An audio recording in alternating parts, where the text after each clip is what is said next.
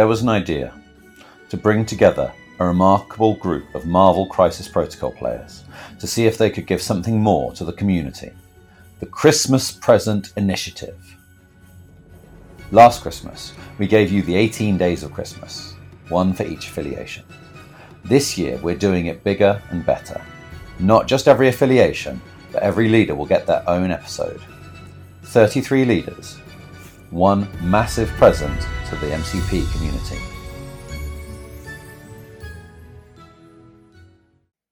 Hello and welcome to another Christmas Present Initiative episode. I'm Jacob and this time I'm joined by Nate, aka Ghost Deer from the Size 3 Taco Truck podcast. How you doing, Nate? I'm doing well. How are you, Jacob? Yeah, not too bad. Tell us, what is this present you're bringing us today?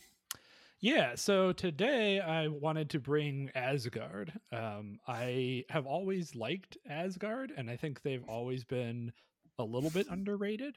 And I don't know, we'll talk about it, right? They have a lot of weird things going on, and I think they're kind of unintuitive in their actual approach to winning games. But I think they're very strong, both in the old world and the new world, which I'm going to try to straddle the line here and talk about both, because I do think the new Crisis Changed are fairly exciting for this roster. Okay. What is it that excites you about the roster then? What is it that gets your juices flowing? Yeah, so the thing I really like about Asgard is that so the way I approach this is I want them to be like the first couple turns of the game, you're just going to be a control team, where you're going to control the opponent's positioning, try to score some points, try to get ahead on VPs, leveraging the leadership to interact and get stuff more often and still be doing stuff while getting points. And then at some point, you're going to swing around and go for an attrition turn or two, right? It's kind of like Web Warriors, but with a lot more violence when they need to. Right, because Web Warriors have all webbed up, which is a good attrition card. This roster has Doomed Prophecy and Follow Me, which is a lot more damage than all webbed up will ever do. Yeah, you're not wrong there. So is there something about the characters then that you think allows them to straddle this control aggression sort of dichotomy?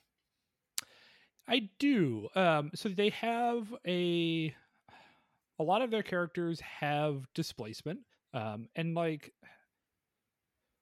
I never figured out a good way to describe this part about Asgard, but so all the Asgardian models get their 2-power return, right? There's the Asgardian rule that gets your bonus power.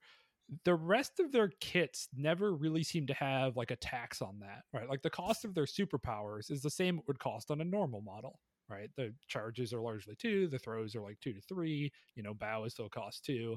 All of their stuff costs the same as it would on any other character. They just have more power and more ability to do things in a turn. Yeah, or maybe to interact with crisis objectives, that kind of stuff too. Yeah, exactly. Yeah, okay, that makes sense. So we're taking Thor. Now, Thor's been a somewhat divisive character over the course of MCP history. What's your take on him? Yeah, so my take on Thor is that I do kind of believe he's a little bit under the curve. But I also think that there's ways to like play him and approach him that will help him out that are kind of unintuitive. He reminds me a lot of, especially pre-buff Hulk, where he, in my opinion, should be approached as a finesse piece, right? Because the thing both he and pre-Hulk had going for them is a lot of ability to displace enemy models and therefore limit who can hit them back, right? And so I think one of the things people need to get used to with Thor is running away, right? Like I'll have turns where he'll like go into a fight, try to hit something, and if he misses the throw, let me start over here. Thor has 3 power, right? A lot of people are going to start that. I was like, oh, sweet. With 3 power, I can charge in there, hit a guy, get enough power to throw something, and just do a ton of damage, right? And I think that's most people's kind of default assumption with a 3 power Thor. I think that ends up being kind of risky because he's not that durable, right? He's kind of a squishy model as these things go, where he's only def 4 or 6 health on the front side. The back side, he gets a little bit more durable, but the front side can definitely feel a little soft if you're trying to get him stuck into the middle of things. And so what I do more often with my 3 power throw is just walk into just within range of things, hit it. If I get the throw, great. If not, I will buy the throw and throw that thing away. Right. And just try to limit at all times. I'm trying to think about how many people can hit Thor back rather than trying to maximize how much damage Thor can do. That makes sense. I can see that approach, and I imagine your Thor survives a lot more than Thor if you're not doing that. So I can totally see that. And maybe it matters more when he's your leader as well. For sure. Yeah.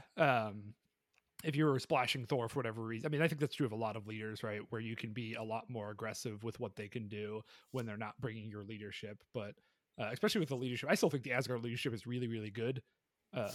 Clearing conditions and healing yourself are both just excellent uses of the extra power you happen to have lying around being Asgardian.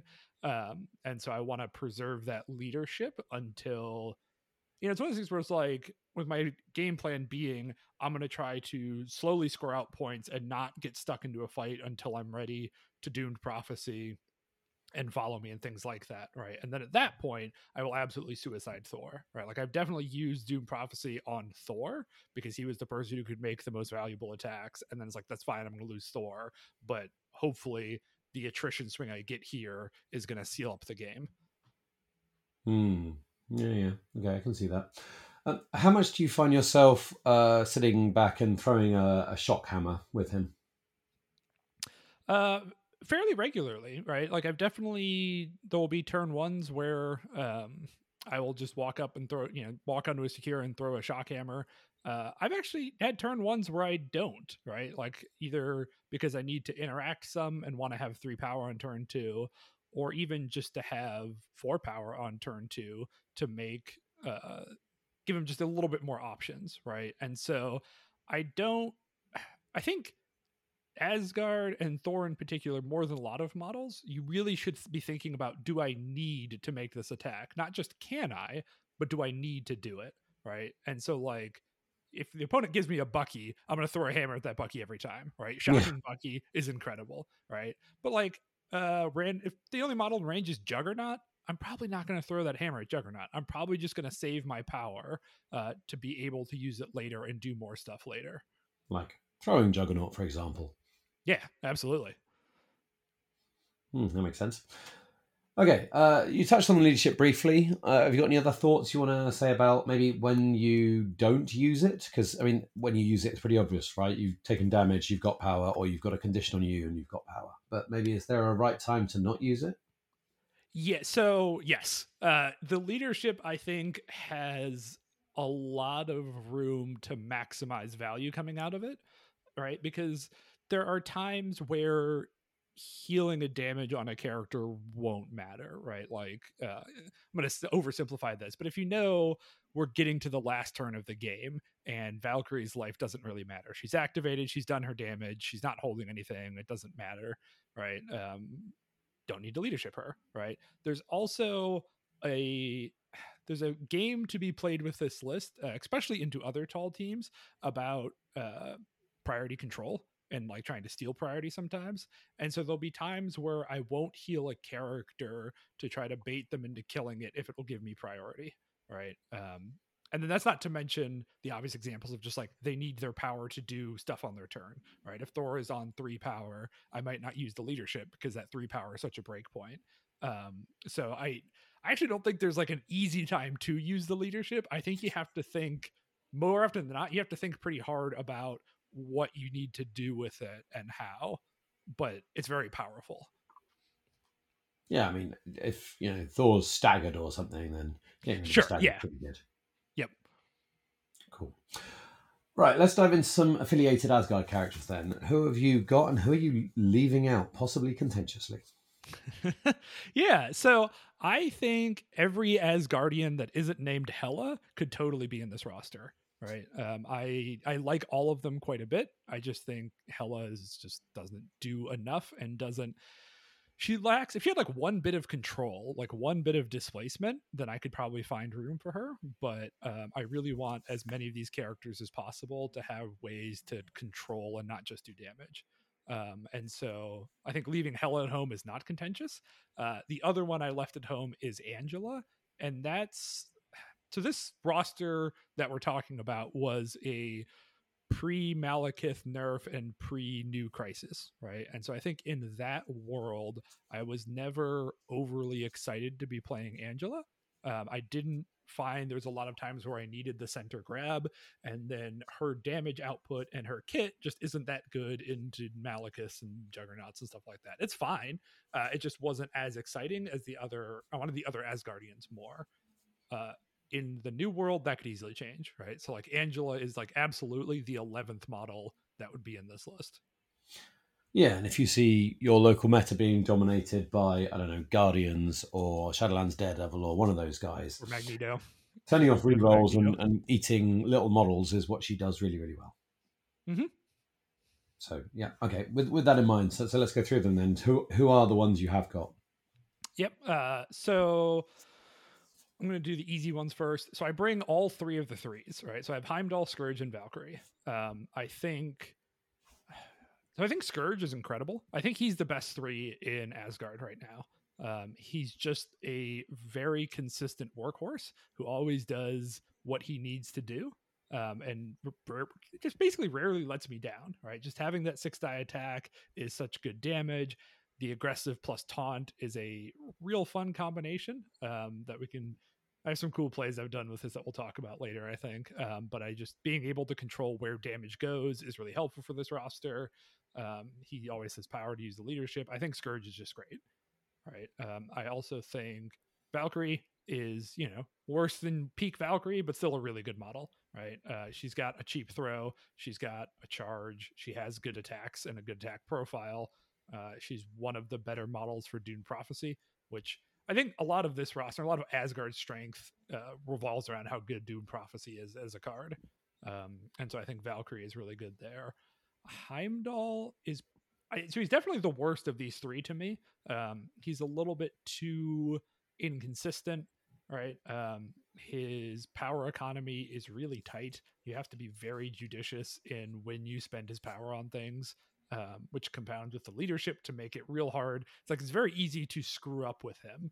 I do think though that like having rerolls is really helpful for Thor, right? Having the teleport can be really helpful to keep you mobile on some of the more spread out scenarios. So I like Heimdall, but he definitely sees play the least of the threes. Mm-hmm. Moving on to fours. So I have Enchantress, because I still think Enchantress is a good model. Again, kind of like Valkyrie, definitely worse than she was, no argument. But Bao is still really good, right? Especially early on in the game, being able to kidnap someone who goes for a midline grab and can't escape is really strong. Moving, just like walk up to a center point, moving somebody off of that point is really strong. It's very hard for me to not like a model that has Bow and generates 2 power a turn, and like everything else on top of that is kind of just gravy. I also think, to jump ahead a little bit, but I think the Enchantress Scourge team up card it's at least really fun. Every time I've used it, it has been very profitable to me to do so, but that I don't play the two models so often that I'm confident that I can call that card good. But when I do have Enchantress and Scourge on the table and have played that card, it has been cash money. Mm. So your final affiliated model then? Yeah, so the last one's Loki. I think there's a lot of different ways you could take Loki. My Loki is currently gemless, just because I wanted to be able to fit in. A lot of my splashes are expensive and Thor is expensive, and so I just wanted it to be a little bit easier in roster construction to fit Loki in there. But certainly, this roster has had Mind Loki about as often as not. Right, I flip between the two pretty regularly. Loki's just a good model, right? I mean, everybody's talked about Loki being good. Trickster is good. Counting Blanks is good. Counting Blanks with Doomed Prophecy is incredibly fun. And also, I think Sibling Rivalry is a very good card, right? Being able to just drop a stagger on someone guaranteed and do a shocking amount of damage is really good. And so that's the main reason I went with cheaper Loki too, is to be able to get more Sibling Rivalries more often. Right, that makes sense. So you've got what? I guess you could go for an 11 core if you needed to, but what do you find tend to be the ones you play most often of those affiliated models? Yeah. So it will vary a lot just depending on the crisis and which of my splashes I'm trying to include. So one of the things that I think is nice about the Asgard rosters today is like all you can basically pick any combination of these 6 models and be pretty happy. Right. There's room to optimize that based on crises and matchups and things like that. But it's pretty hard to screw up picking 3 of these models. Right. And oftentimes I'll actually not splash anyone and just play a lot of Asgardians. Right. I think that's another point about Asgard that is maybe non intuitive, but their affiliated tactics cards get better the more Asgardians you have, right? Which is like obvious with like Rainbow Bridge, where it's like, oh yeah, so I can move more of my models. But both Odin's Blessing and Doomed Prophecy are stronger cards the more targets you have, because your like tactical flexibility during the game goes up a lot, right? If I have Thor, Loki, Scourge, and Valkyrie, any one of those Doomed Prophecy is terrifying, right? And so my opponent has to worry about any one of those models just turning into a murder machine at any point in the game, right? And so I do try to, oftentimes I end up playing as many Asgardians as possible. Yeah, okay. You mentioned your splash characters there. So we've got what, 4 slots left? Who's filling up those slots? Yeah. So I have a Dr. Voodoo. Dr. Voodoo's a broken model. He's really good. He makes a lot of power, so he's good with the leadership because he can heal himself and be even more annoying. There's nothing fancy that happens with Dr. Voodoo in this list. He's just a good safety valve for when you're worried about an extract problem getting away from you. So that's why Voodoo is there. The other 3 are more exciting. So we have Wong as my chosen 2 threat. I was a little skeptical about Wong, but with the healing cards gone, and then also um, giving a power to an Asgardian changes a lot, especially turn 1, right? Like both Thor and Valkyrie become way different characters in what you can do turn 1 when Wong can hand them out of power. And then even later on in the game, there's a lot of times where his extra power has like unlocked something one of these characters can do, right? Because the Asgardians are all flush with superpowers, right? Like they all have a bunch of superpowers and a bunch of ways to spend power. And so that power handout is like obviously strong on turn 1, but has been surprisingly good for me on later turns as well. Okay. Yeah, I can see that. I mean, maybe Scourge doesn't make such good use of it, but you just pick someone who does, right? Yeah. Yeah, okay. 2 slots left then. Yep. So here we get into the expensive, kind of spicier picks. So I have Crimson Dynamo in this list because I think Crimson Dynamo does just about everything this roster wants to do besides displacement, which if he had displacement, the model would be insane. So I get why they didn't do that. But when I need an anchor to sit in the middle and to keep my team alive, or when I want a shock beam like into Vince's shield, Dynamo has just been an all-star for me, right? He's a very durable model who can make other models more durable as well. And he always has a lot of power, which means he can heal off the leadership basically whenever he wants, making him even more durable, right? So I like using him into the rapid fire teams. I also have enjoyed him into some of the fighting teams where their like dice triggers matter. Like I played him into a Corvus led Black Order team, which, you know, his defensive profile isn't great into like counting blanks, right? If Corvus starts hitting with Glaive's Edge, he will go down pretty quickly, but he's very good insurance at making sure that Corvus can basically never hit his flurry, which means Corvus's damage output overall is kind of capped. And he's also very good at helping Swan miss her triggers as well, right? If they have both Corvus and Swan, his defensive bubble means that their output goes way below their expected value because they get so much out of their dice triggers. Yeah, I can see that. Are you also using his dice mods on other people a lot? Is that a key part of his tech to try and make your team a bit more tankier? Yeah, like I look to stop dice mods first, right? And then if they just don't happen to have a lot of those or it's not important, I will just I'll absolutely use his ability just to save myself some damage here and there. He definitely makes every one of these models live just a little bit longer. And I think it can get the Asgardians past kind of a threshold of being actually tanky, right? Because I think the base stats of every Asgardian model is like good, but you wouldn't call them a tank, right? They're definitely not squishy, but none of them are a tank, which Dynamo can, like, with the shock and the rerolls, can make them into actually tanky models. Yeah, and the worst thing for an Asgardian model, I mean, apart from getting dazed or KO'd, is to be left on 1 health, because if they're left on 1 health, then you can't get any benefit from Odin's Blessing. So if you can just mitigate a little bit of damage, 1 bit of chip damage can actually have a massive impact on how a turn plays out. Absolutely. Yeah. Cool. So last but not least. Yep. So last one has been the most recent inclusion, which is the Sentinel Prime.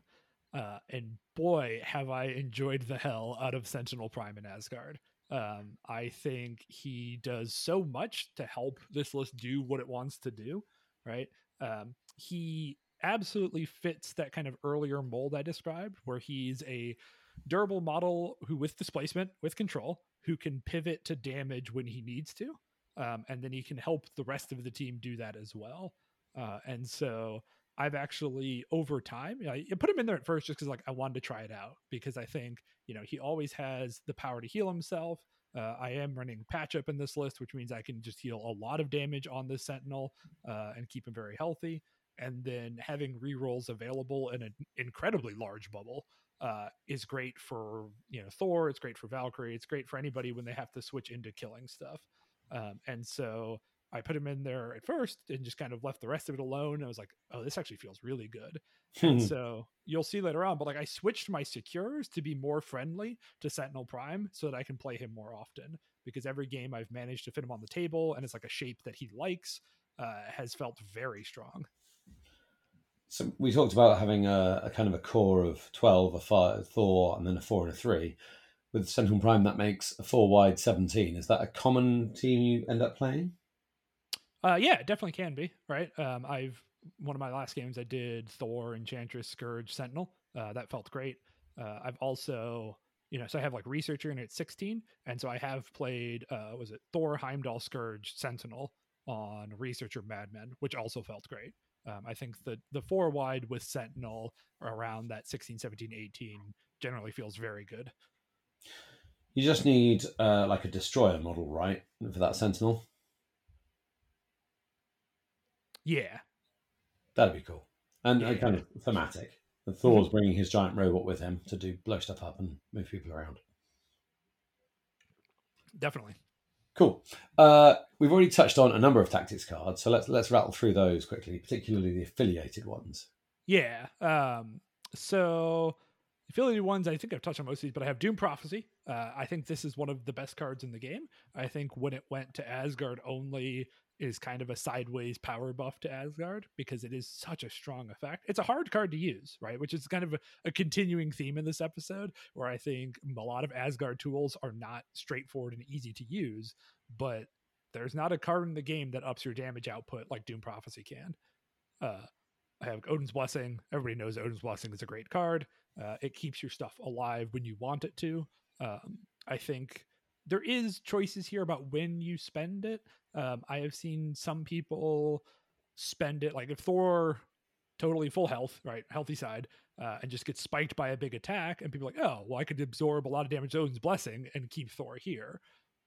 But if like Thor is already activated and I don't necessarily need, like, if it doesn't protect an activation, I'm usually more hesitant to play this card, right? If I don't know what I'm going to get out of doing it besides just like the value of saving damage, I'll often save it for when I know, oh, Thor hasn't activated yet. I definitely need him to get a turn. I'm going to use Odin's here. Does that thought process change at all if you've maybe got an extract on that character? Absolutely. Yeah, I mean, it changes all the time based on a lot of different factors in the game. There's unfortunately not an easy rule of thumb for Odin's Blessing. I just have seen people, I think, in general, use it a little too aggressively. And so if people are taking advice out of this, the advice would be to like think hard about using Odin's, and then yeah, absolutely. If he's holding something important, I need him to keep that, I will play Odin's even if he's already activated. There's a million things that go into the decision of what to Odin's. Okay. You mentioned a couple of team up cards as well. We don't often see a team up card in a competitive roster. No, I mean it's like Deadly Duo, and maybe Ricochet Blast is going to come back now. But yeah, you don't see them very often, and it's understandable why, because you need to have both of those characters in your roster, and then in your squad, and then in the same part of the table, which can be a difficult list of demands to fulfill. But I do think the Asgard ones have pretty high payouts for jumping through those hoops, right? So sibling rivalry, uh, the stagger on demand is really nice. Being able to layer in kind of more damage during Thor's turn. Like if Thor has a turn where he really has to kill something, I'll sometimes just use this card for damage so that he can like punch sibling rivalry, throw terrain at them, just to get as much output as possible. Right. I think basically everything this card does is a good payout.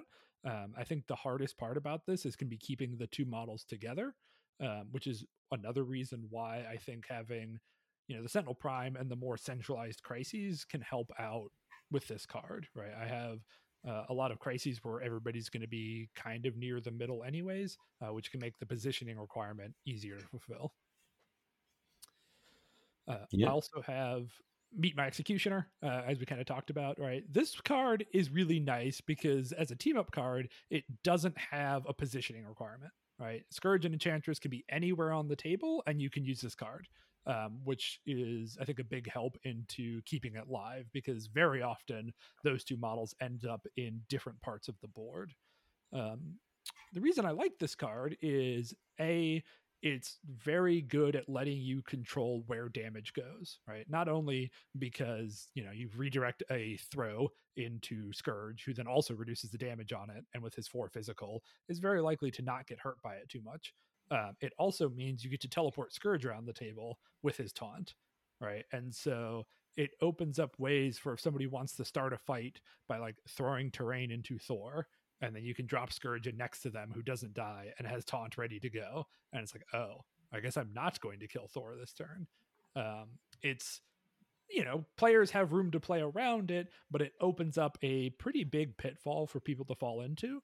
And then sometimes I just want sometimes I just want Scourge on the other side of the table. Like sometimes I've just used this not because I care about the taunt or the damage, but I just want Scourge, who's usually starting a game way off on a flank on his own, to come into the center or move to where the fight has been.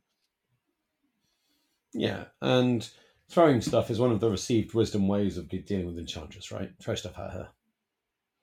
Unfortunately, she cannot use this on herself. Oh, right. Or Yeah. did they wait? Sorry, I know they errated this card, and I always forget which way it changed.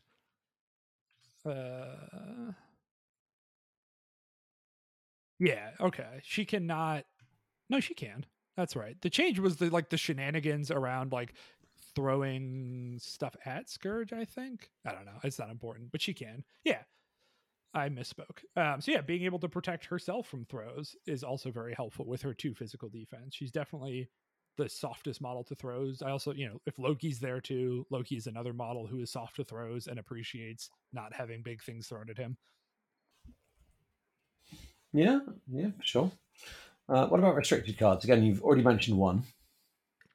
Yeah. So there's 2 restricted cards. One is, I think, Follow Me.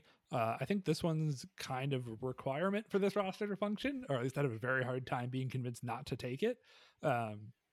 Because it makes the Doomed Prophecy turn to close out the game way better, right? I think Follow Me is just an unfair card. I will be very happy if it ever gets removed from the game, and I'll figure out something else. But as long as it's around, I think it's just so useful for making sure your big attrition turn goes as well as possible. All the Asgardians are very good at making power, so it's I've never really struggled to be able to afford this card. It's not that difficult for later in the game for one of these guys to get up to 6 power, and just the output it lets you do is crazy. The other card I have is Patch Up. This one could be Sacrifice, could be Brace, could be Patch Up. I think either one of those has legitimate merit for making it in here, right? I initially had Sacrifice. I might go back to Sacrifice because, again, I very much like controlling where the damage goes to be able to protect activations and to just make sure if you're killing stuff, I have say in what you're killing and when. I really like having that control. But with Sentinel Prime, with Dynamo, with Thor, even with Scourge, you have models that have rather large hit point pools, and just being able to, I've had turns where I'm like, all right, Wong is going to heal the Sentinel. I'm going to patch up the Sentinel. The Sentinel's going to use the leadership. Right, it's going to get 8 health power. I guess that's too much health, but you get the idea. There's squads in this team that can really overload on the healing in a way that I think some attrition teams just can't keep up with. That leaves us with what, 3 slots left for unaffiliated non-character cards? Yep. So I have mission objective in here. This is kind of like Voodoo. I just put it in basically all of my rosters because that's a nice safety net, right? Being able to keep control of extracts, especially in the old world with single extracts, I would play mission objective all the time because if I do have the thing, I want to make sure I keep the thing. But there's not really any specific shenanigans going on with this list. It's just very good. Yeah, it also plays well into Legacy Virus, right? If somebody drops that on you. Yep. I'll also absolutely play it in Virus to make sure they can't do virus shenanigans as easily. The other two, so I have Recalibration Matrix, which is a relatively recent ad, but I've been very happy with it. It functionally ends up being like another Odin's Blessing, right? Like I'll use it in the same circumstances as Odin's Blessing, where a attack has gone horribly wrong and a character that I need to live looks like it's going to die, right? It's obviously not as consistent as Odin's Blessing, but it's still very helpful to just negate one of those big spikes that happens in a time you don't want it to. And then has kind of the ancillary benefit. I rarely use it for this, but there are times where you're going off on your like Doom Prophecy murder turn where one of your attacks just goes terribly, right? Like you just totally roll a bunch of blanks and shields and it's awful and you need that attack to go through. And so having a little bit more insurance on that turn is very helpful, but it ends up being used defensively way more than offensively. Mm-hmm. Last one I've got is Face Me. Face Me, the more I play this card, just kind of in general and in Marvel, the more I really like it. It's a very good card for catching models that are trying to run away with stuff, right? Models like Black Cat or Toad or 2-Point Widow, anything in that genre. I'm very happy to have Face Me to bring them back to me, right? Because there's this like threefold benefit of like, A, they get closer so I can interact with them. Cool. And then they tend to be faster models, which means you can get them really out of position, right? Like you could moving Black Cat long against her will can put her into some real terrifying situations. And then also a lot of those models just don't have good attacks, right? So like the downside of they get to make an attack isn't so scary. There's a risk with Black Cat where you might get staggered, but or the elusive is actually usually more worrisome than the staggering part. And you have to chase her a little bit. But even still, having Black Cat, who's range 4 away from you, move towards you long and then away short is still pretty profitable for you, right? And so it's better if they miss the elusive, of course. But even when they hit it, it's still largely an improvement from the situation you were in when you played the card. So I really liked it in those matchups where I think I'm going to have to chase a model. Yep, that all checks out. Were there any other cards that maybe with the changes maybe to Malekith and some of the crises changes, is there anything that you think might drop out, maybe drop in? Yeah.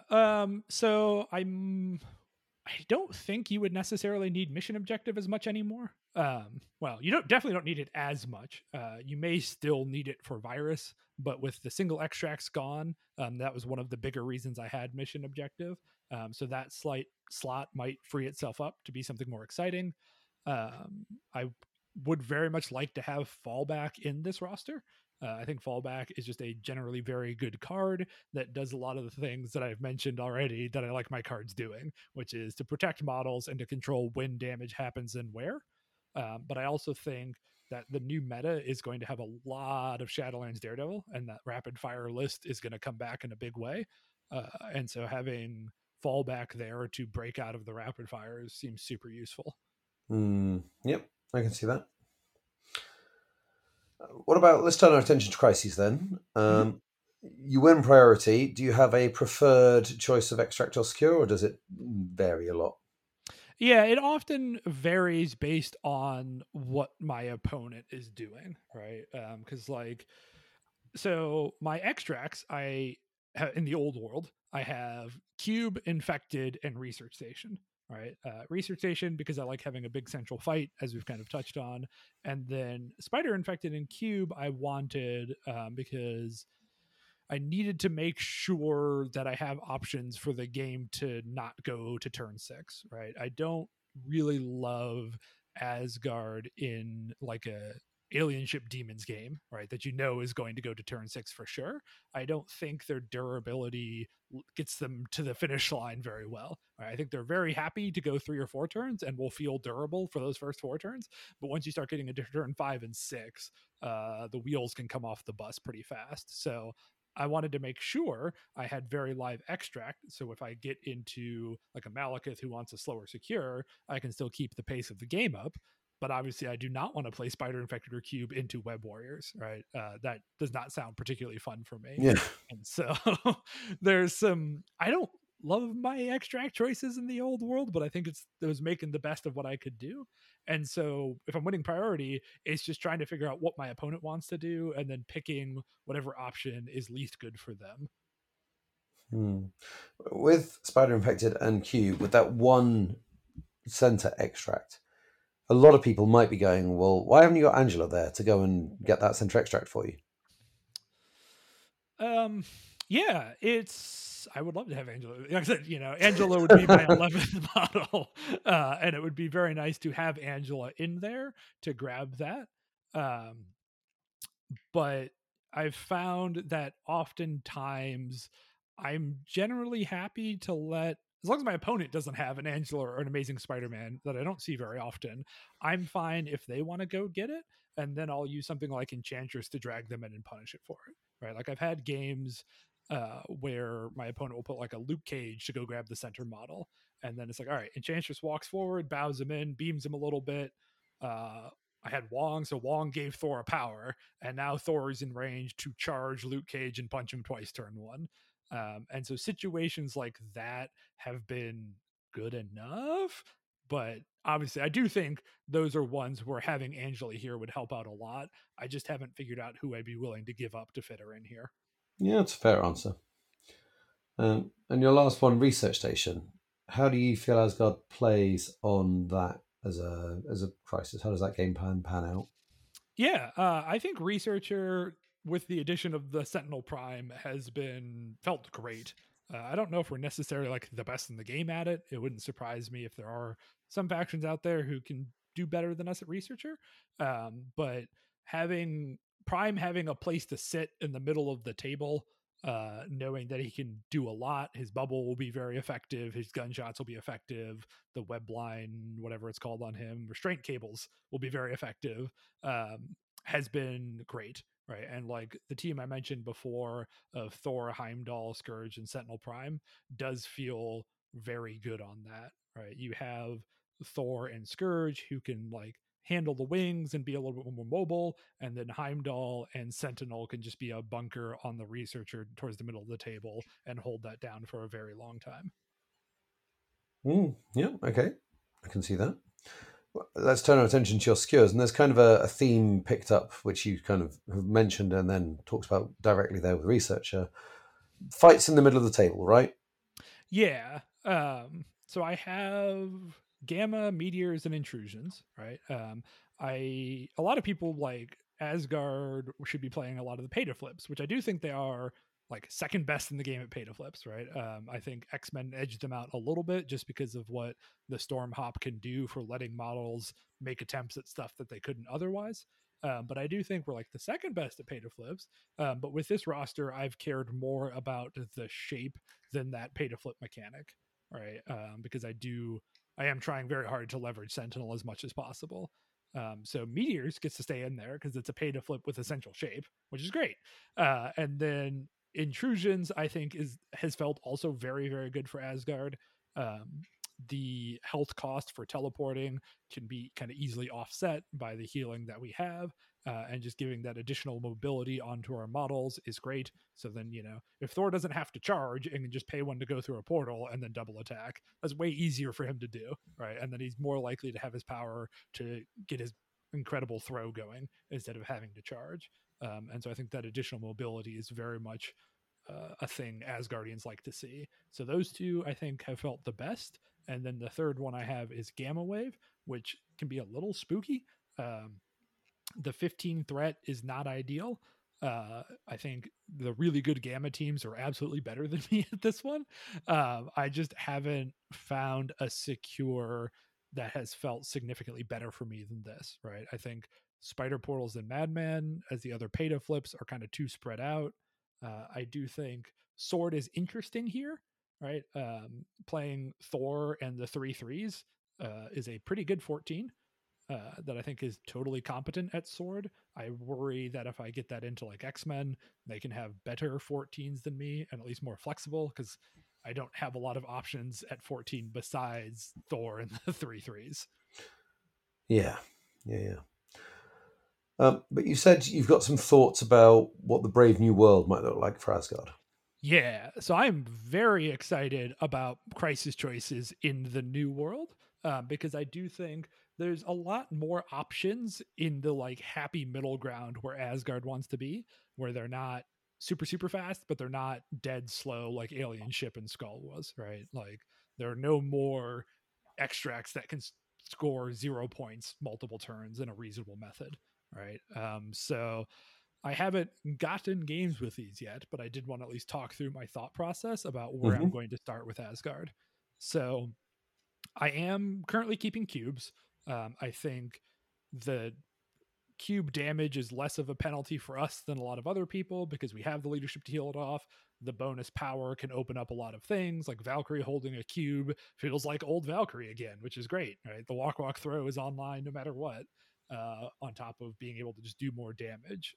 So I'm keeping cubes and then dropping the other two for the new alien ship, which I think in my head feels really good, right? So for people who haven't memorized all the new crisis yet, right? Alien ship is the C where there's the 3 cores across the middle. You can only hold one, and then they have the rule where if you have more than 3 power, you roll some dice in the cleanup, and you might damage everyone around you. This kind of follows my theory with cubes, where the damage on us is easier to mitigate than our opponents. And so a lot of times, since it does damage to enemies and allies around you, it ends up like softening up the things you're trying to kill, even if you also take the damage, right? Like if Valkyrie is across from a model and they both take a damage, I'm usually happier about that than my opponent would be. There's also shenanigans you can get into with how many throws and displacements this team has, where Enchantress can bow an enemy holding one of these into a big pile of enemies, right? And then they might just blow themselves up and a bunch of their friends. Like you have a lot of control over where your opponent stands, which means you can try to like set up good explosions with that control. And then That's a fun angle to explore, isn't it?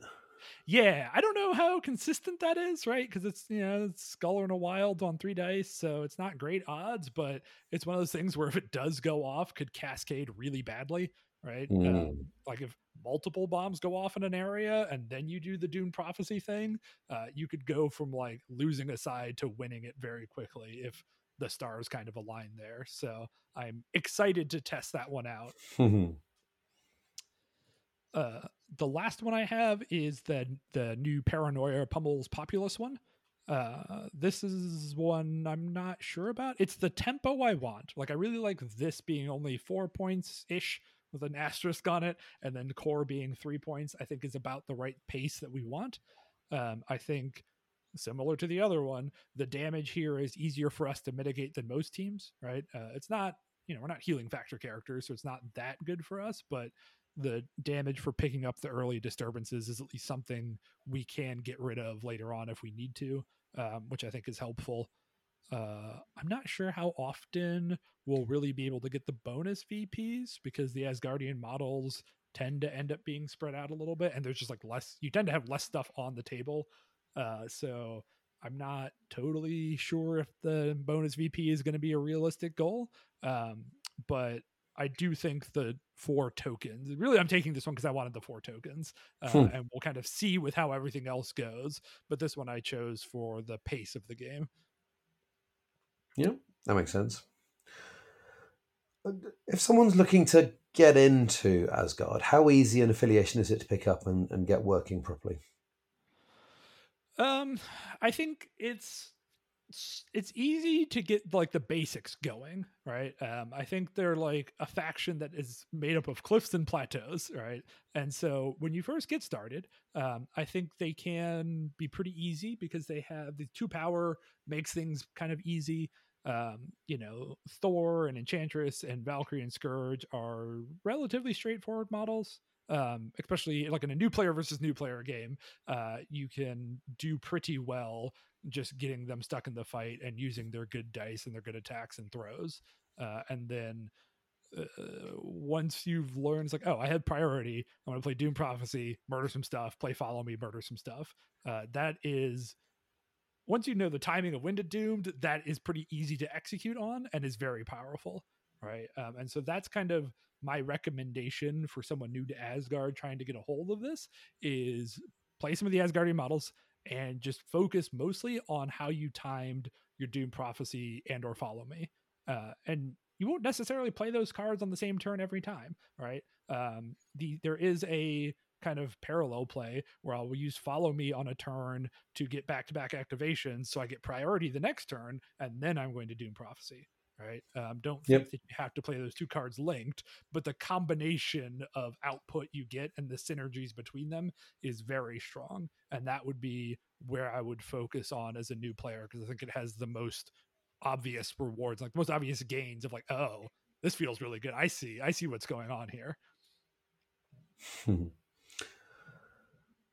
If you were looking for a Christmas present from Atomic Mass Games, maybe another affiliated model to go in your Asgard roster, who would it be, or maybe what kind of powers would they have? Yeah, I wish. So I've been thinking about this question because I knew it was coming. Listen to the other episodes, and I wish I had a more original answer, but I don't. I really just want a Jane Foster Thor that's a 4-threat leader, right? I would like having a second leader. I think every faction likes having a second leader. It just opens up a lot of flexibility and options. It almost doesn't matter to me what the leadership is. It just needs to be a good leader. As long as it's not X-Men Blue, I'll be happy, right? Just to open up more options to build squads and hit different threat levels, right? And to like include Sentinel more often in different situations. I know a lot of people want an affiliated 2, but I actually kind of don't. I like the design of some of the factions in this game kind of being more elite models, right? And I like that like Asgard and Black Order, I think, don't have an affiliated 2 and probably shouldn't get one just for kind of faction diversity reasons. And so that's kind of why my focus is on just a 4-threat leader. I'm going to take a 3-threat leader if you give me one, but I don't think they're gonna. So a 4-threat leader I think would be really exciting. Okay, cool. Well, man, if people have liked what they've heard and want to hear more from you, where can they find some of your stuff? Yeah, absolutely. So as you mentioned at the top, I'm on the Alfredo's Size 3 Taco Truck, a Marvel Crisis Protocol podcast, which you can find, should be on everywhere, Spotify and all that good stuff. We've got a Discord, we've got a Twitter account. You can find us there. And then I myself am in basically every Marvel Discord as Ghost here. So it's pretty easy to find me if you want to talk to me about Asgard or X-Men or just anything. You can at me on there. You can DM me. I'm pretty open and happy to talk to people about any Marvel stuff. So don't be shy. Awesome, man. Well, thank you so much for coming and giving us the gift of Asgardians. Yeah, thanks for the opportunity to talk about it. Have really happy holidays. Yeah, you too, Jacob.